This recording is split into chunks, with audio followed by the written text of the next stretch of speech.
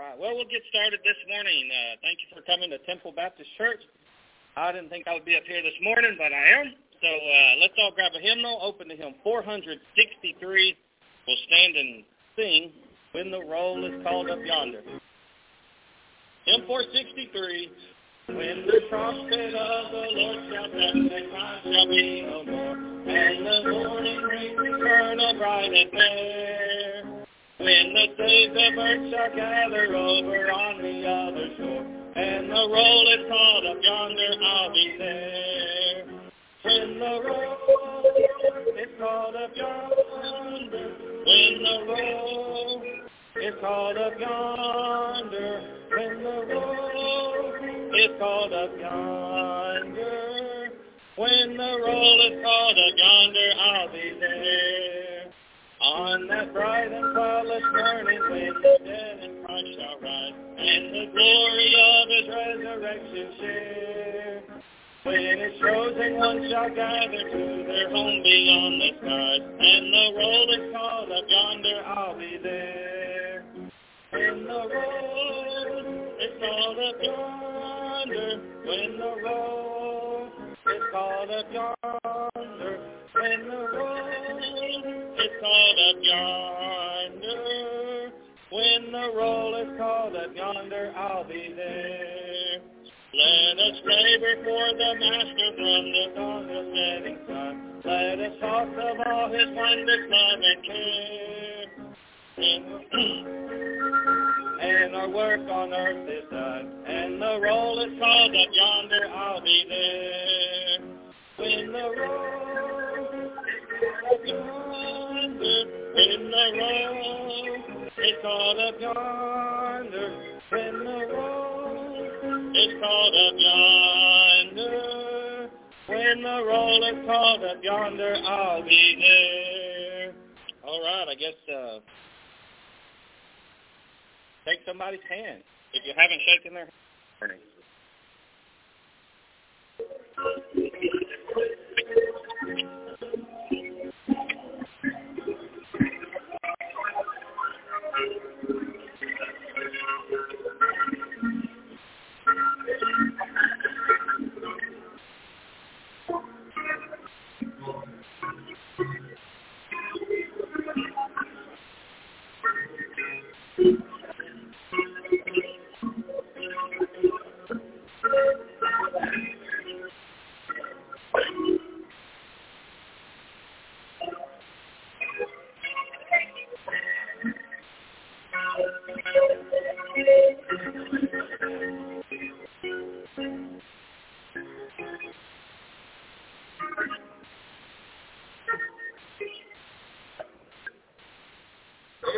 Chorus, the family of God. Everybody should know it. I think you're singing a lot. All right, Mr.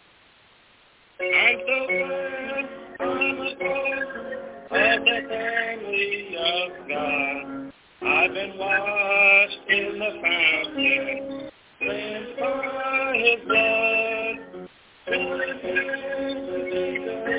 As we travel this side, for a part of the family of God. Well, amen. It's good to be at God's house this morning. Praise the Lord.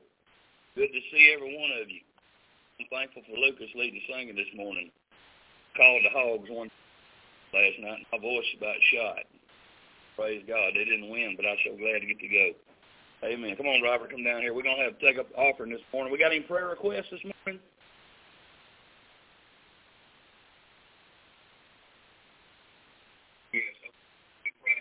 They give you some good answers on that.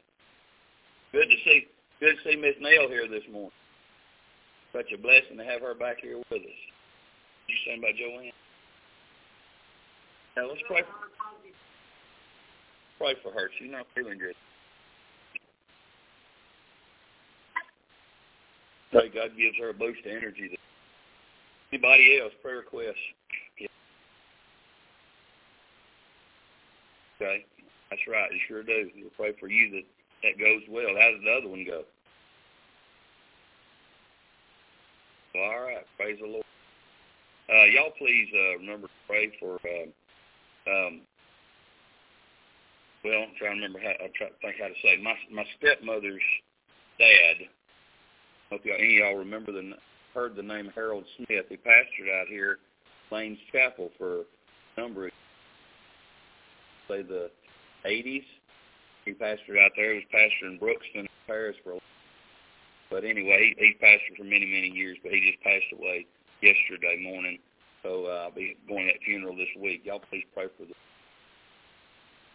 My wife mentioned somebody to me to pray for this life, and I can't think of who it is. But she don't come to that door and tell me who it is, but it does. Anybody else? Any prayer requests?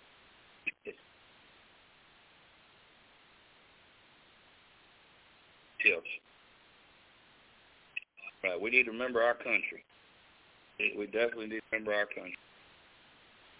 Just pray for God's people in our country. Pray for God's people to stand their ground. Amen. You know, we hear a lot about stand your ground laws and stuff with handguns and things like that, protecting your property. But we need to stand our ground as believers on the Word of God, because I can tell you the enemy's coming for us. We've got to stand our ground. Amen. Because there's a solid rock to stand on that does not move under us. Amen. Amen. All right. Well, let's get ready to go to the Lord in prayer. Let's ask God to meet with us and all the prayer requests we have. Robert, lead us.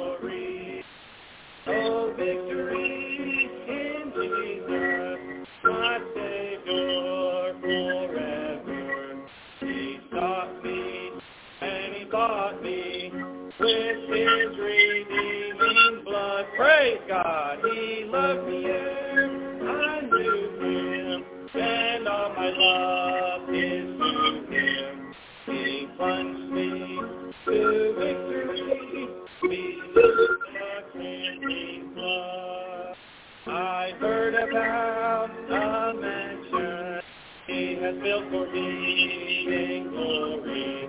And I heard about the streets of gold beyond the crystal sea, about the angels singing and the old redemption story. And someday I'll sing up there the song of victory. Oh, victory is forever. He sought me and he bought me with his redeeming blood. Praise God! He put me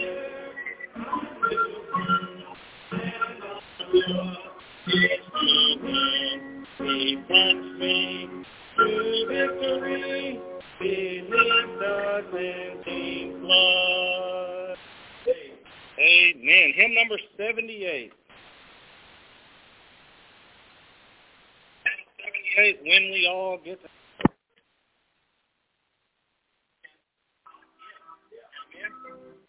Others may sing if we all get to heaven, but we're Baptists.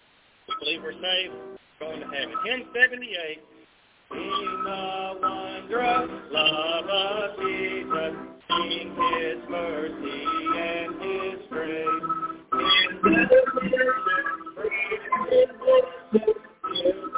there for us a place, we all get to heaven, rejoicing that will be.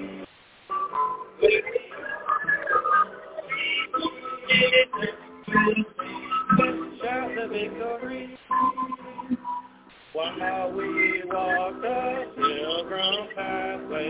Clouds will overspread the sky, but when traveling days are over, not a shadow, not a scar. When we all get to heaven, what a day of rejoicing that will be. When we all shout the victory, let us be true and faithful, trusting, serving every day. Just one glimpse of His glory will the souls of us repay. When we all get to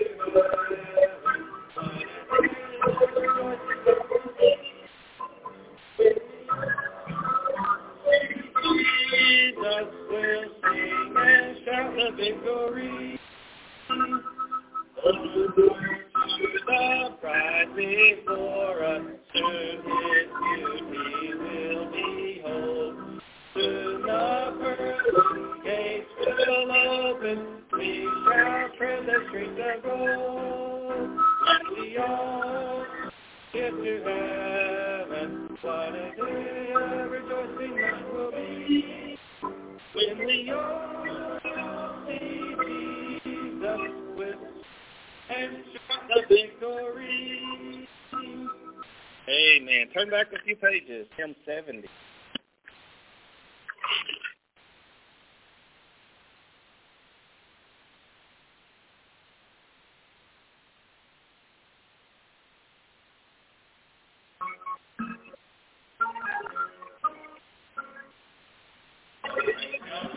A home far beyond the sky, and tell me of a home far away.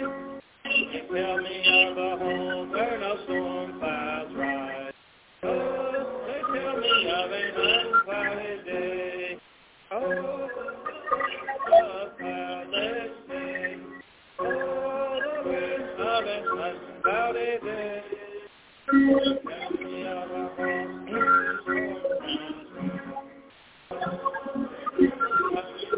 clouded day. Oh, they tell me of a home where my friends hide. Oh, they tell me of that land far away, where the tree of life in eternal bloom shares its fragrance to the unclouded day. Oh, the land of cloudless day. Oh, the land of an unclouded day. They tell me of a home clouds rise. Oh, they tell me of a clouded day. Oh, they tell me of a king in his beauty there. And they tell me that my eyes shall behold, where he sits on the throne that is whiter than snow, in the city that is made of gold.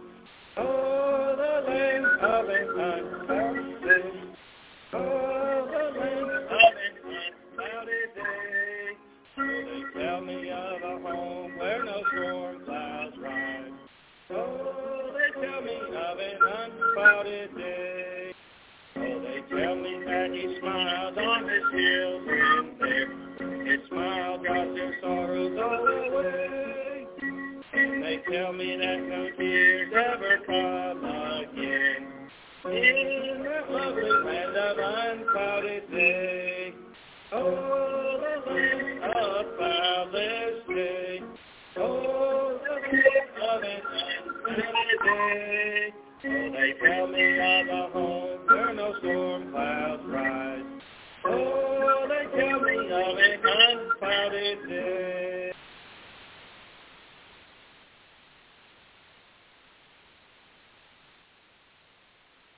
I sure appreciate him helping us out this morning. My voice is ragged, and I'm thankful that I've only got one service to preach today, because I don't know if I'd make it through the night service. We had one tonight. Praise God, we ain't got one tonight. We had a fellowship meal afterward, and somebody say amen. I know you're happy about that. Amen. I'm always happy when we get to sit down and eat a meal together, but I'm always happy when we sit down and gather around the Word of God, especially. We're going to do that this morning. Thank you, Bible. Amen. Yesterday, me and my oldest son went to Dallas, Texas, Arlington, and we went to Southwest Classic between Texas A&M and Arkansas, and we did not win. Amen. Good. Amen. I had a good time, although we did not win. But I go to church, and I win every time. Amen. And I always have a good time, so I'll have a better time here than I had at that ball game last night, I tell you. And I didn't have to spend any money here. Amen. Well, I mean, we put money in the offering plate, but hey, listen, Jerry got a bigger tithe yesterday, I think. But I'm glad to be in God's house this morning. Amen. Somebody say amen if you're glad to be here. Amen. Let's get in our Bible and let's read today. Give me just one. Verses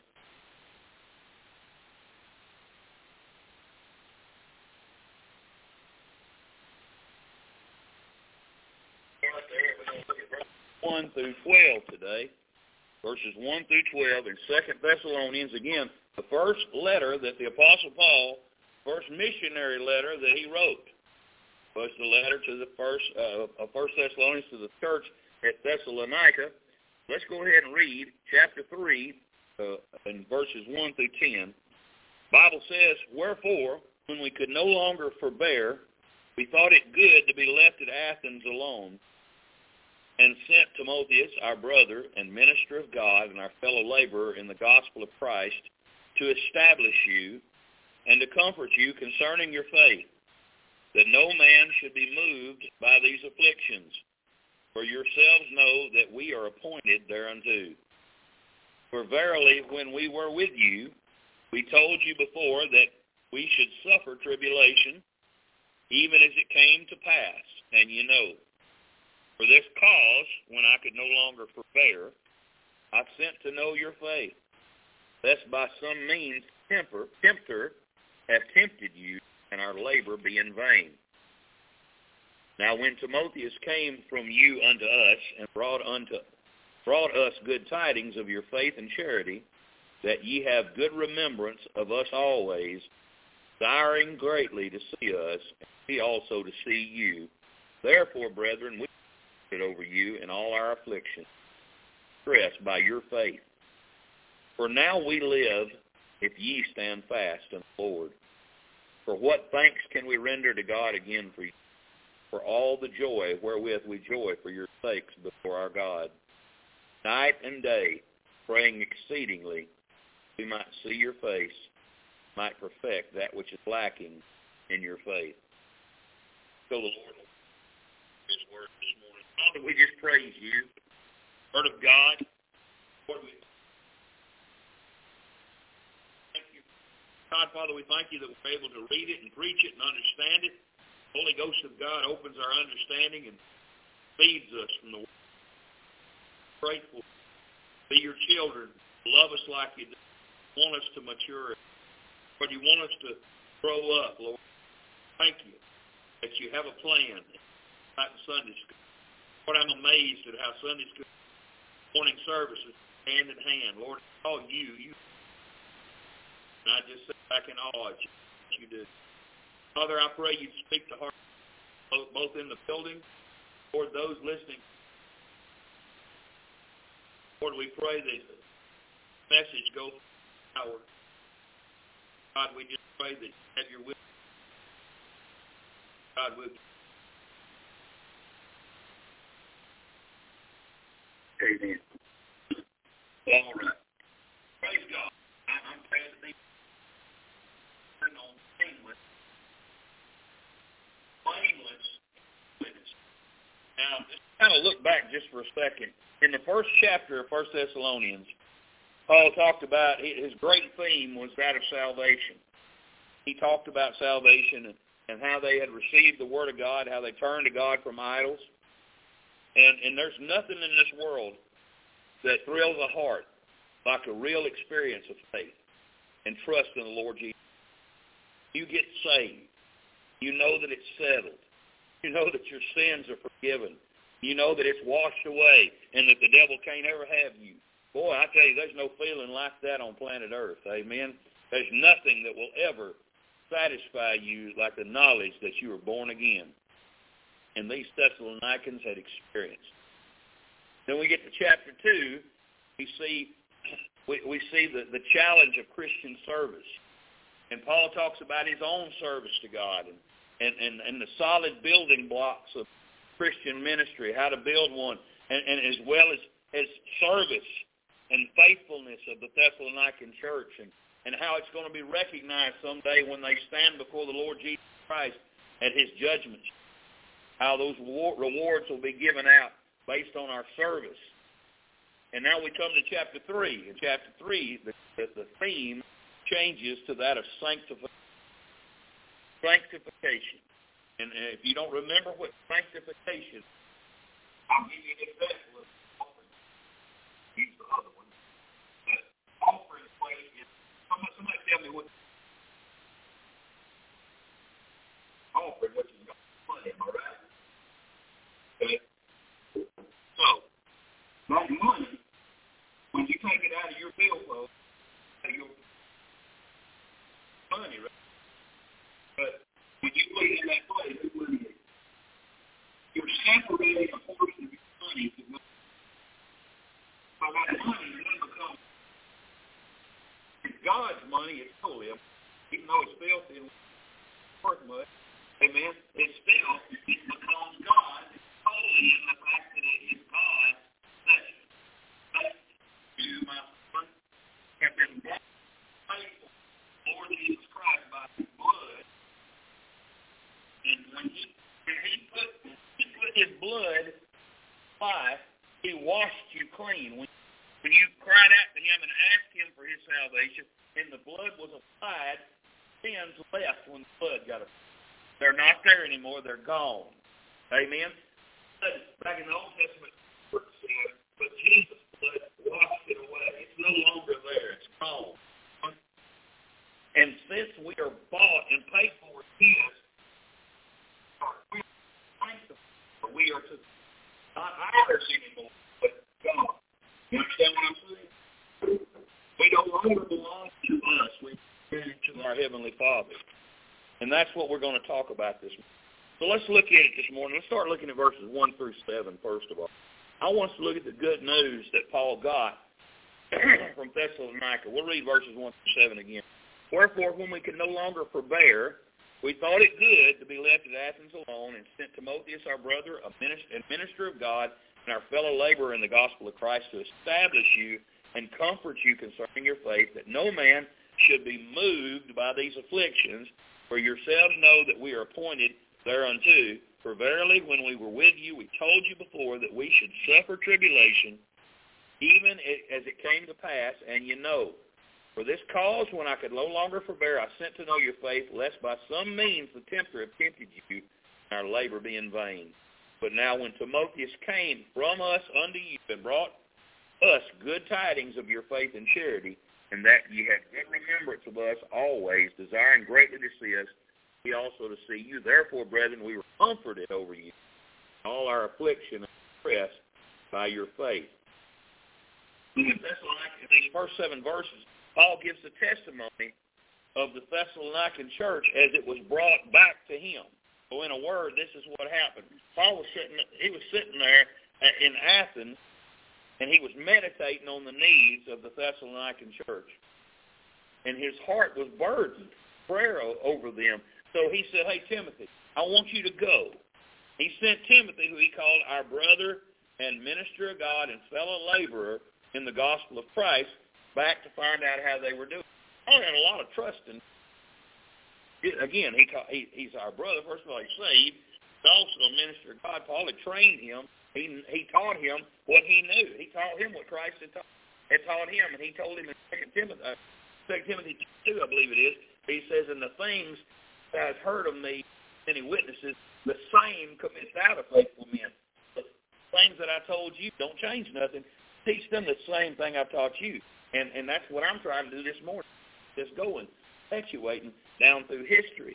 And so he sent him just in his place, and he sent him back there. He wanted to know how they're doing. So, and the purpose of his visit, the Scripture says, is to establish,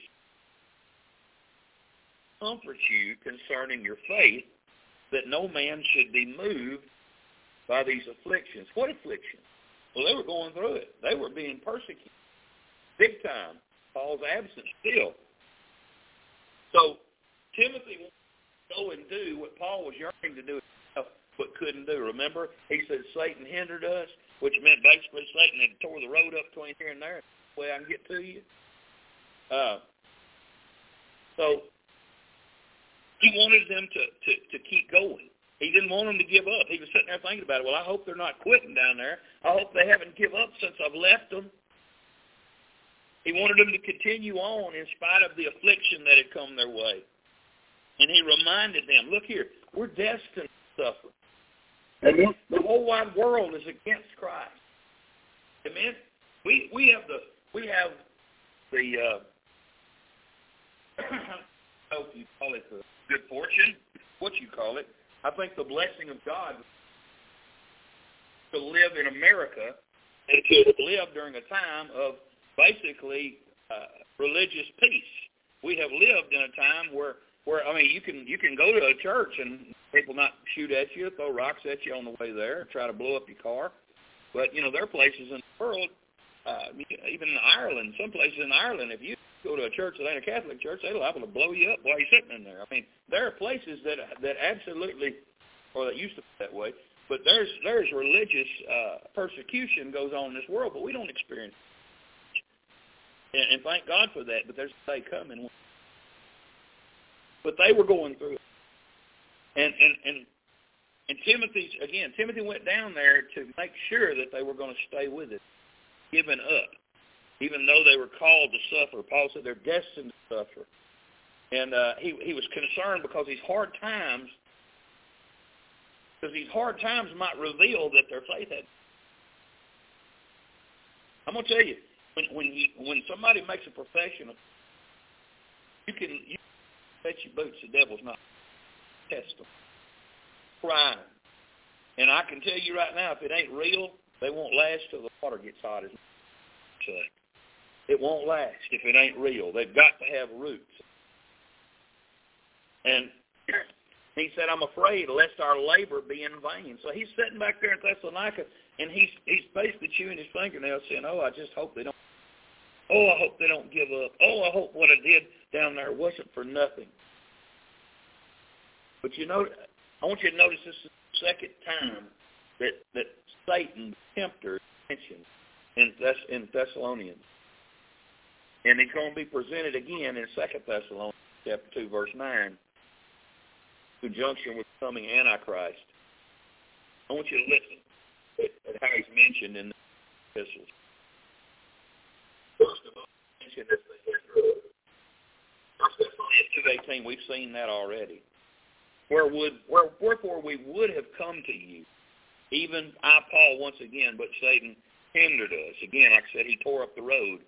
1 Thessalonians 3:5, he says, for this cause, when I could no longer forbear, I sent to know of your faith, lest by some means the tempter have tempted you, and our labor be in vain. Again, the devil is always, hear me, the devil is after you. After your relationship with God. He wants to tear up the road between you and God. Now, he can't separate you from the love of God, but he can separate you from fellowship. He wants to tear up your fellowship so that you don't have fellowship. He wants to keep you in God's presence, because as long as you're kept from God's presence, he knows you're powerless. He's the hinderer. He's the tempter. But he's also the deceiver too, and we'll see that in chapter 2, verse 9. 2 Thessalonians 2:9. It says, even him who's coming is after the working of Satan with all power and signs and lying wonders. The devil tries his best to present himself as powerful, God-like being, and he wants the world to follow. The world will. That's the thing. The world will follow. What am I saying? The world's following him now. I mean, they followed him like they're hooked onto him like a trailer. Praise God. God's people are the only ones who have the sense not to follow him, because we have the leading of the Spirit of God. But he's got the world fooled. And listen, the world that Paul was living in was not a whole lot different than we're living in today, just minus the technology. Timothy left and he went to Thessalonica. And he brought encouragement to these believers. He continued on teaching the things that Paul had taught them. He went back to them with the message that he went back to Paul. He brought back this message to Paul. He said, hey, listen, great news, Paul. These believers are standing fast. They haven't given up. They want to see you more than anything. Their hearts are longing to see your face.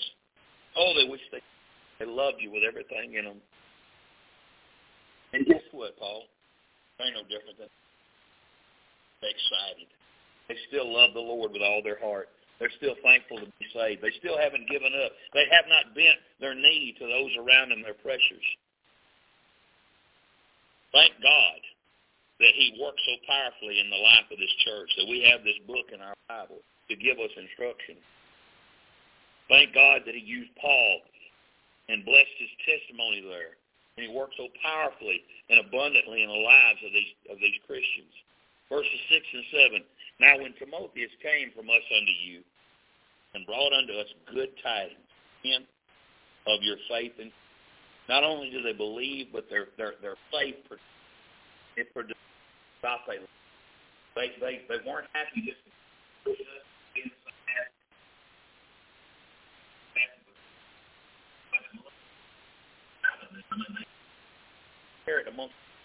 They went outside those walls. I think, well, I might get hurt if they did that. Yeah, they knew that. They might be locked up. They did that, and they knew that too. Yet they still went out into their community and they shared Jesus Christ with those around them, because they had a love that couldn't be stopped by four walls of a building. Amen? Somebody ought to say amen on that one. Amen? So let's keep going here. We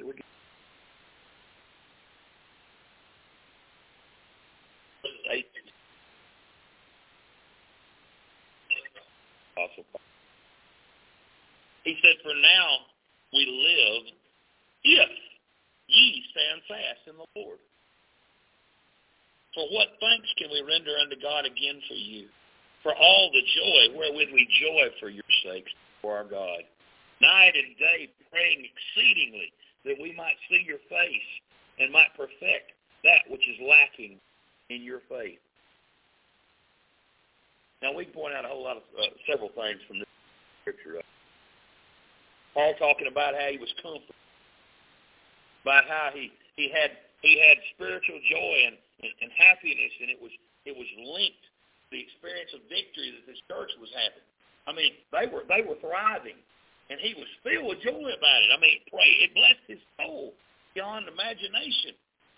I mean, if we think back to verse 8, look at verse 8. Listen to what he said. For now we live if you stand fast in the Lord.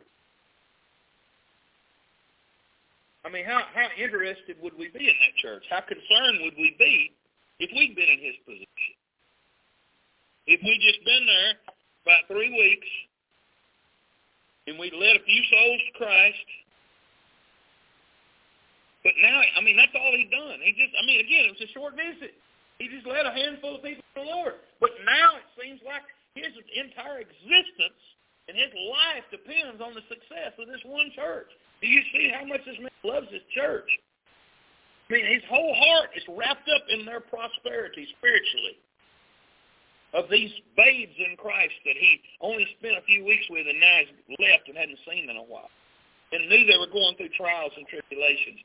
His whole existence is wrapped up in them, and he's carrying the concerns. Paul didn't just go there and preach and just move on and forget about them. He loved them like a parent loves a child, and he had a concern for them that carried in his heart with him everywhere he went. 2 Corinthians 11, 28 and 29, he talked about that. He said, besides those things which are without, that which cometh upon me daily, the care of all the churches. He said, I'm concerned about every church that I've ministered in. He said, I have that all the time, burdening me down. He said in verse 29, who is weak and I'm not weak? Who's offended and I burn not? What he's saying is, I know there are believers in the churches who are young in the Lord and they struggle because they got fear all around them. The whole wide world is pagan other than them. So they got heathen people bowing down to altars and saying, why don't you just come down to it'll be all right. God won't mind. Come down there with us. You don't want to be a part of our celebration? I mean, you got to remember, these are people whose families are all heathen. Now they're believers. Every time they go around them, they're going to be confronted because they're not heathens anymore. So, concerned. They're going to give up. They're going to quit because they look at their family and they look at their God and they say, I don't want to leave them. I mean, it's a struggle. And some people live in that struggle, and I realize some people live in that struggle. But God knows that. And again, Paul was burdened about that because he didn't know what was going to happen. He knew that they were some of them that were weak. So he said, who's weak and I'm not weak? He's saying, I get right down there in prayer on their level. When I go to God in prayer, I get down on their level and I hurt like understand it. He put himself right there on that level with them.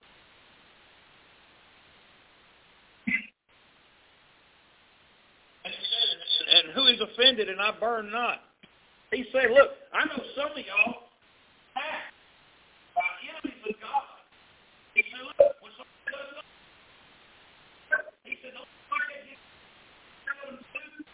get upset, I get honestly indignant when they come and attack God's people, attack God's word. So he's saying, I think about, he had those thoughts in his mind all the time.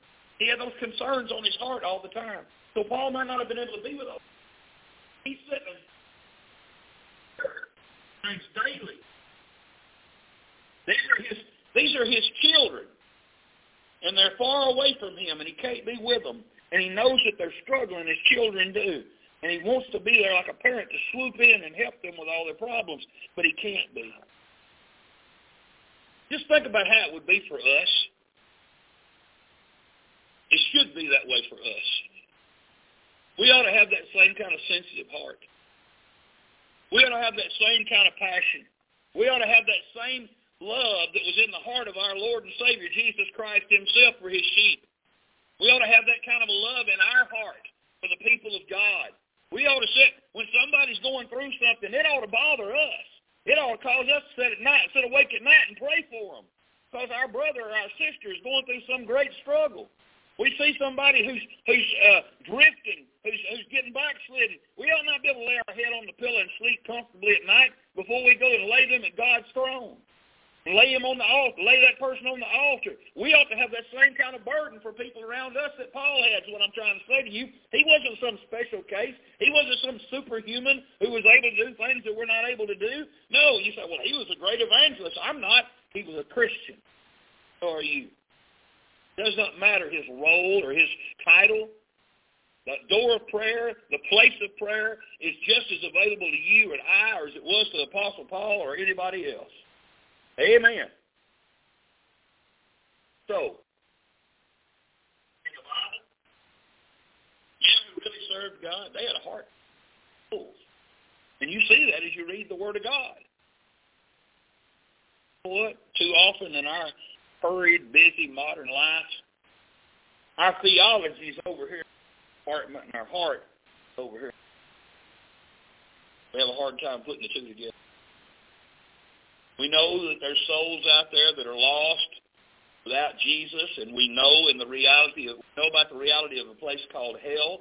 We realize that without Jesus Christ, they're going to die and they're going to plunge right into the depths of hell, and they'll never have a chance to come out of it. We know that. We realize there's human need. We realize there's human suffering going on around us, but it's very seldom translated into prayer. Man, you're on our toes this morning. Well, sometimes we got to do it. When you go to the doctor, when you have to have something removed from you that's in there that ain't no good, I can tell you from having something cut out of my chest, it's not painless. But it needs to be removed if it's good, if it's not helping you. Again, we see suffering, we see needs around us, we see people that are struggling, but we can't seem to translate that into us doing something to it. That wasn't the way it was with Paul. No. Paul didn't just stand around and shake his head and say, well, that's just so sad. That's terrible. No, he actually put feet to it and did something about it. Verses 9 and 10, they present a close-up picture of Paul's great heart. I want you to listen to the words, praying exceedingly. I'm not sure how you pronounce that Greek word. It doesn't matter. Amen? But the Greek word for that, it literally means to beg or ask a favor. Okay? Praying exceedingly. Not just saying, now I lay me down to sleep, I pray the Lord my soul to keep. If I should die before I wake, I pray the Lord my soul to take. Thank you, Lord, for God is great, God is good. Bless us. Thank you for our food. That's the kind of prayers a lot of people pray. That's not really talking to God, is it?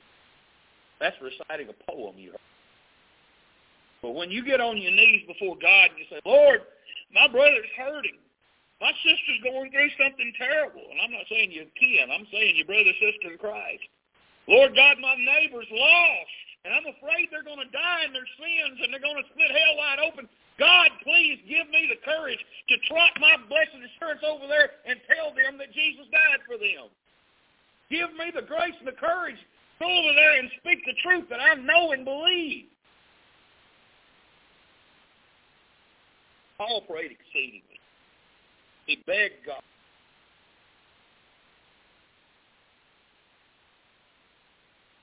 He presents here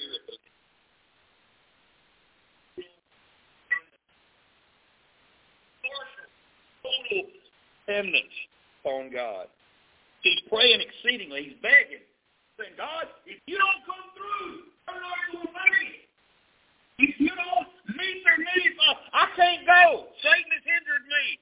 I said Timothy, but God, if you don't do it, they're not going to make it.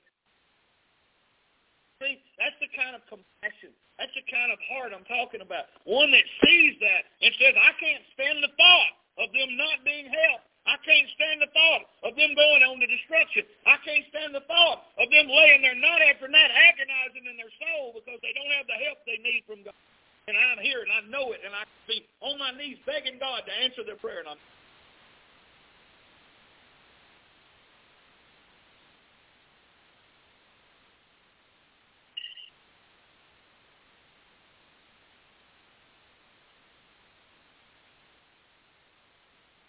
concern. They might lack something in their spirit. Might lack something in their experience. And his heart yearned for them to be, those needs to be met. Modern Christians are so prone to needs like that. Go about our lives, look around, don't notice needs of others like we should, because I think we're in a lane with blinders on. We're not looking around what's going on. I can't speak for you. People in general, I see the effect.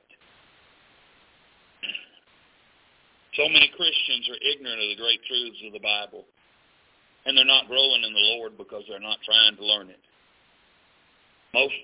So many Christians don't have a very good, if they have a very much of a prayer life at all. A lot of Christians do not study their Bible. They might read at it, but they don't study it. And most Christians, sadly, are not soul winners. Most Christians have never once tried to lead a soul to Christ. Because that's the basis of us living a full life. It's to not just live it for us, but to bring someone else in. You may not win everybody in the world. You could get one. If you got one, it'd make your life. Hear me? I'm being honest with you. I'm just telling you the truth. I'm not trying to browbeat you, and I'm not trying to make you feel bad. I'm trying to get God to show you. I'm not trying to get him to. I'm trying to get you to listen to God, let him show you. If you only had one, I'm not saying that's where you should stop. And that's the challenge Paul's given us. Because the tragedy is that our hearts become cold. And we miss the needs, the spiritual needs of people all around us. But there's no coldness with Paul. There's no indifference with Paul.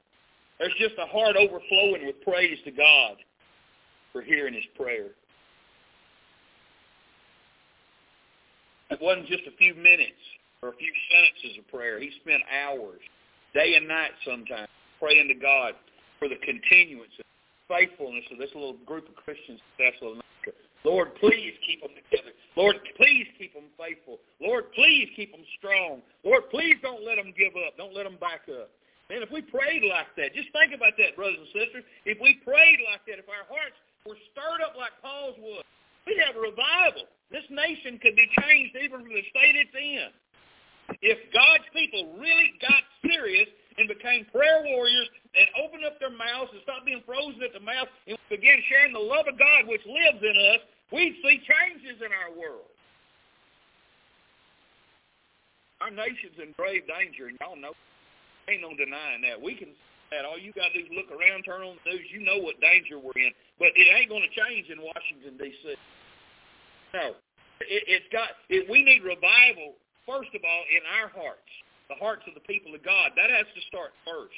And if it starts first with us, then it can proceed. But the Bible tells us in 1 Peter 4:17, for the time has come when that judgment must begin at the house of God. For if it first begin at us, what shall the end be of them that obey not the gospel of God? God's saying we need to first of all, we need to take notice of our own self. We need to look at how we're doing things. We need to look at how we're following him, we're serving him. And we get that straightened out, then we can function effectively, get in God's will and have his power, and then we'll begin to see changes.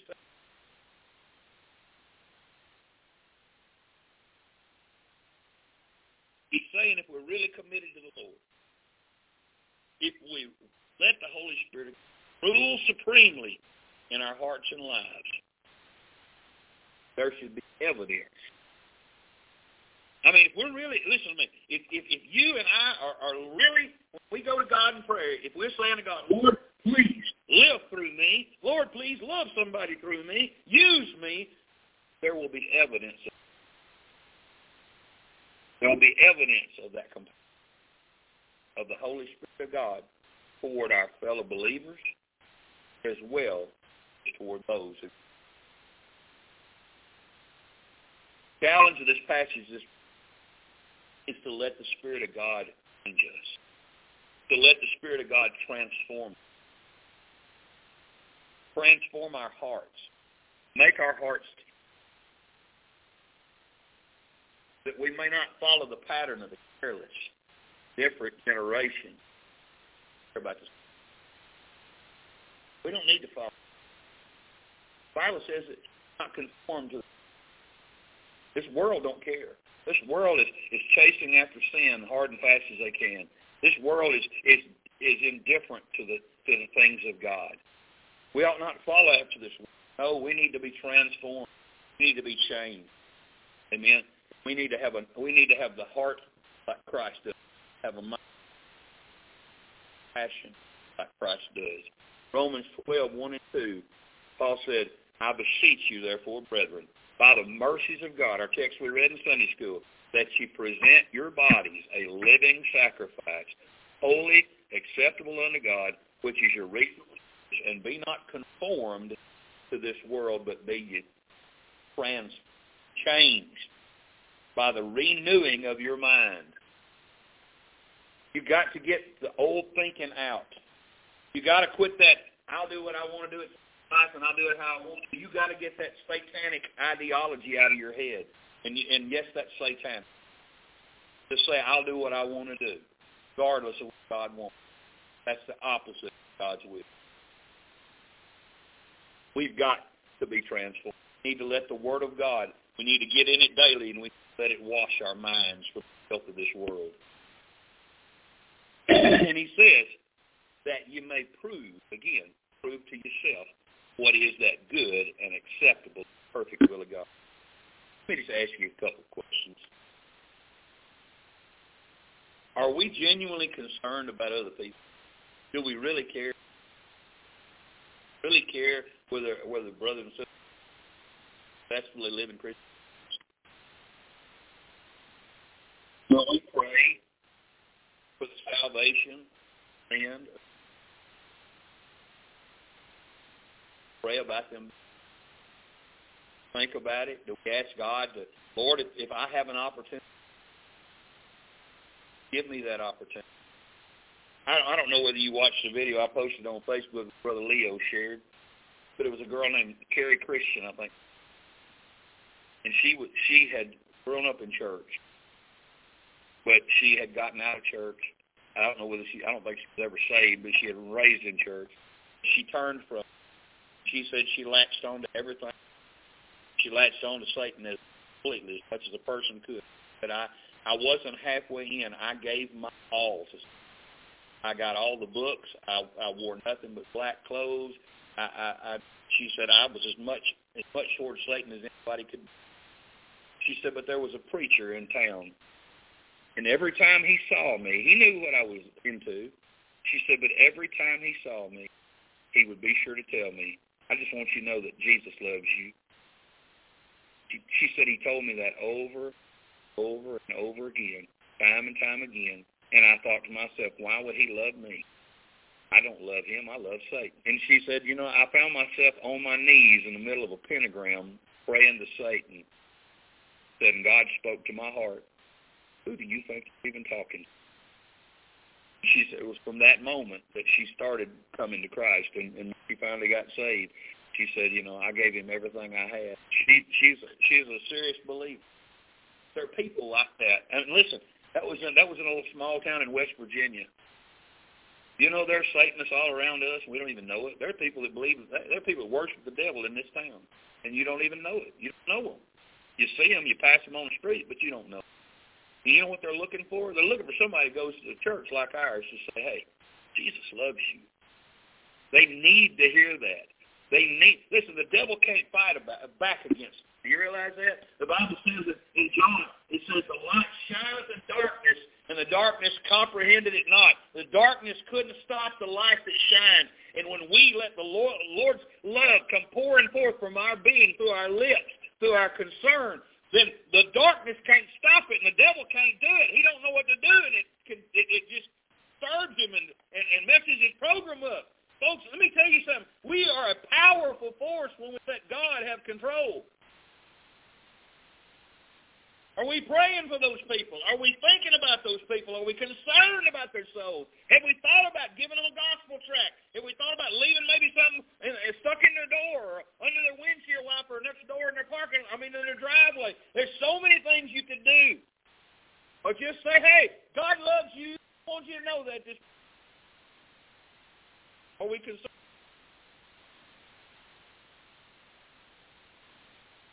those that are indifferent. Go to church with them. You can encourage them by praying for them, praying with them. So much we can do if we just step out of our daily routine and do something for them. We learned the secret from Paul. Pray. Have a real burden. Lay it on God's altar. We'll have the same experience Paul had. Paul had the joy of answering. Because you see, we got a God that answers. Amen. He hears and he answers prayer. And these are important practical verses. But before we leave this section today, I want to note this important phrase in verse 10. Look at it. It says that we might see your face and might perfect that which is lacking in your faith. That word perfect, I want to focus on just a minute. That this morning. That we might see your face and might perfect that which is lacking in your faith. There's two main ideas about perfection. Okay? Two of them. The first one is this. It's the idea of coming to the end of a journey or the fulfillment of a purpose or the fulfillment of a design.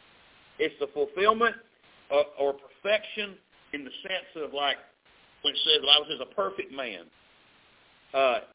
It means one who has grown through the stages of boyhood, youth.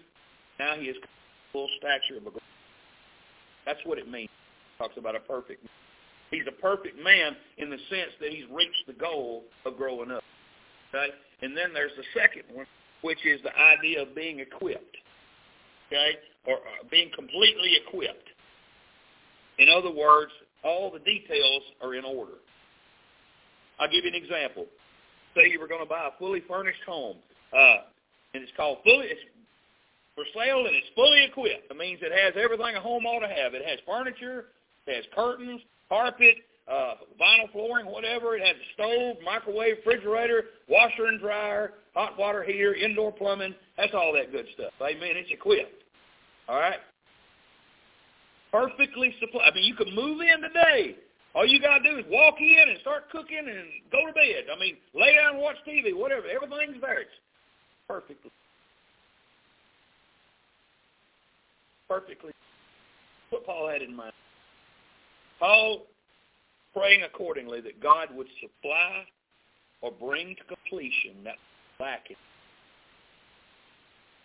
so they'd be fully equipped.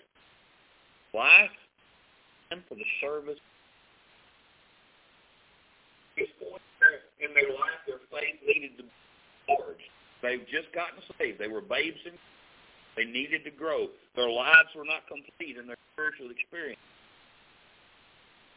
Paul wanted God to bring them forward at that point, step of perfection. He wanted them to be complete and have everything they needed and not be lacking in the area of their Christian. And nowhere in the Bible does it use the term perfect to mean sinlessly perfect. Never. But as we see in the book,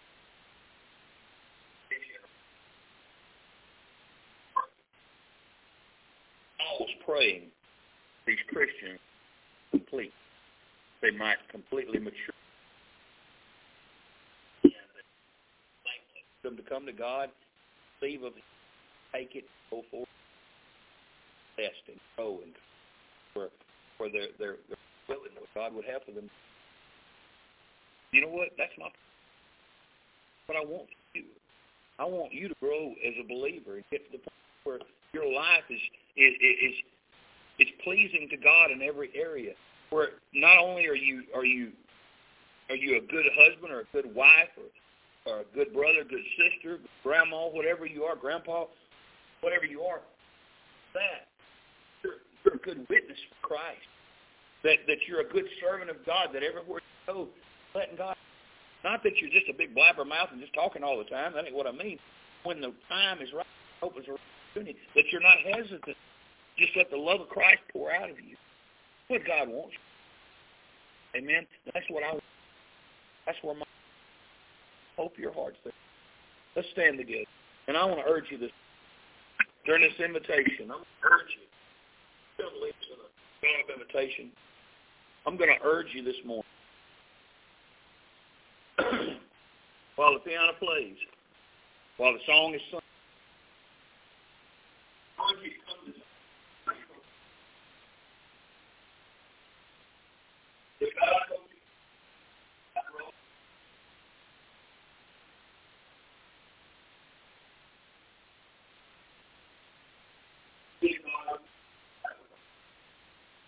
you got to work.